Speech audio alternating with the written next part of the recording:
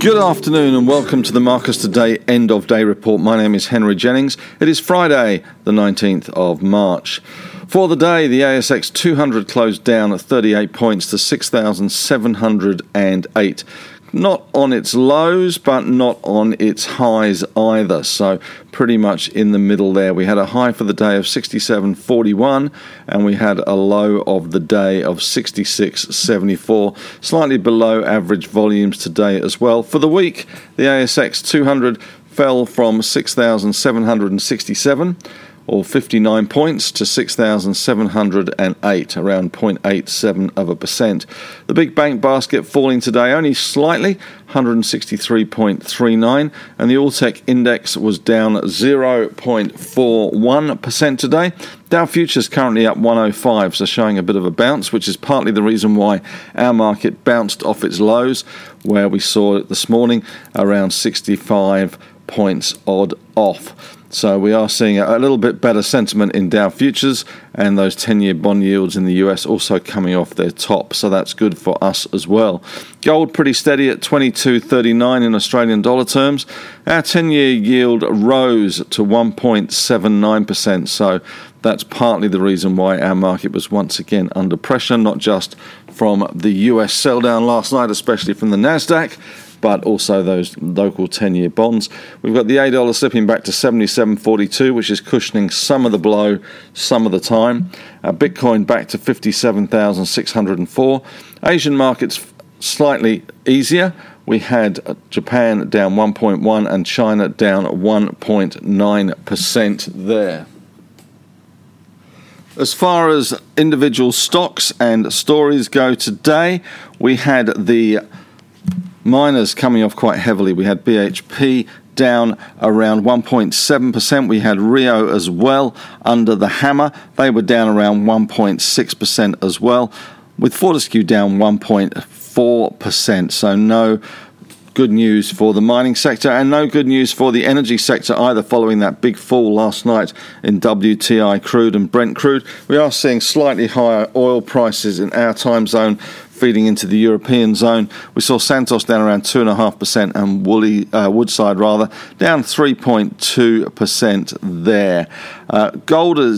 Gold mines, a little bit mixed today, I have to say. We had Northern Star putting on a good day today, up 4.2%, but Newcrest down 3.4% there, and some of the second liners gave back some of those gains they had yesterday. We had Bellevue, which had a really good day yesterday, down around 5.6%.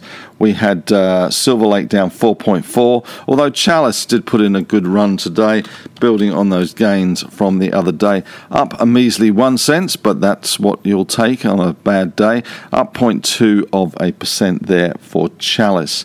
Big banks pretty much unchanged today, slightly easier in the big bank basket, 163.39. We saw CBA down $1, or $1.04 rather, to be precise, 84.71 or 1.2%, and National Bank slipping 8 cents or 0.3%, and ANZ up 9 cents, 0.3%, and Westpac up 0.3% as well. Some good news for insurers. What is good for some is bad for others, but rising bond yields seems to be good for insurance companies who park their money in those bonds. We saw QBE up 1.1%, Suncorp up 0.3%, and IAG up 1.9%, so they're going quite well. Traffic numbers out from Sydney Airport today, down 3.3%. I wish that was the traffic number, but it wasn't. That was just the movement of the day. Traffic numbers still showing pretty much a very damp and dismal story for travellers in and out of Sydney Airport. Of course, no international travellers to speak of, and domestic still suffering to some extent. Tech stocks today, a little bit mixed. We saw Afterpay drop 2.4%. They did challenge a 4-month low. Their low today was $106.75, closing at $108.30, so off the lows. Xero, though, had a better day, up 1.9%. WiseTech eked out some mild gains, up 0.1%, 3 cents. And Computershare had a good day, up 2.7% for them, with the All-Tech Index falling 0.41%. Not much around in corporate news that was moving markets. We did see a return of some of the companies that had been raising money. Paladin was probably the biggest fall. They fell nearly 11% to $40.40 down 11% there. Red 5 also had a big fall today, coming back after their capital raise, and they fell 13.6%. And Vital Metals also back today, down 6.2%. Economic news today, we saw retail sales falling 1.1% in February. Expectations were for a rise of 0.6%, so the analysts and the economics guys were a country mile out there. 10-year yields rising to 1.79% as well today, and that was the big mover and shaker as far as the markets go, and that really has shaken the markets. In other stock news today, we saw Jupiter Mines up 3.5% on a Friday bounce, had been under a lot of pressure most of this week. Piedmont Lithium still doing quite well, although well and truly off the top, only up 0.93%. They did top out today at $1.14, closing at $1.08.5. Paladin down 10.9%, as we talked about. Karoon having a bad day on that oil price fall, down just over 4%. And Blue Energy, BLU, the stock code there, they signed a new gas agreement today, up 19.7%.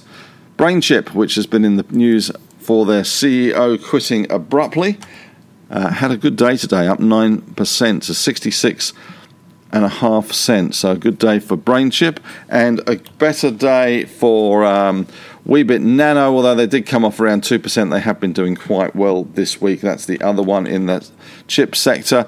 4DS unchanged on the day today.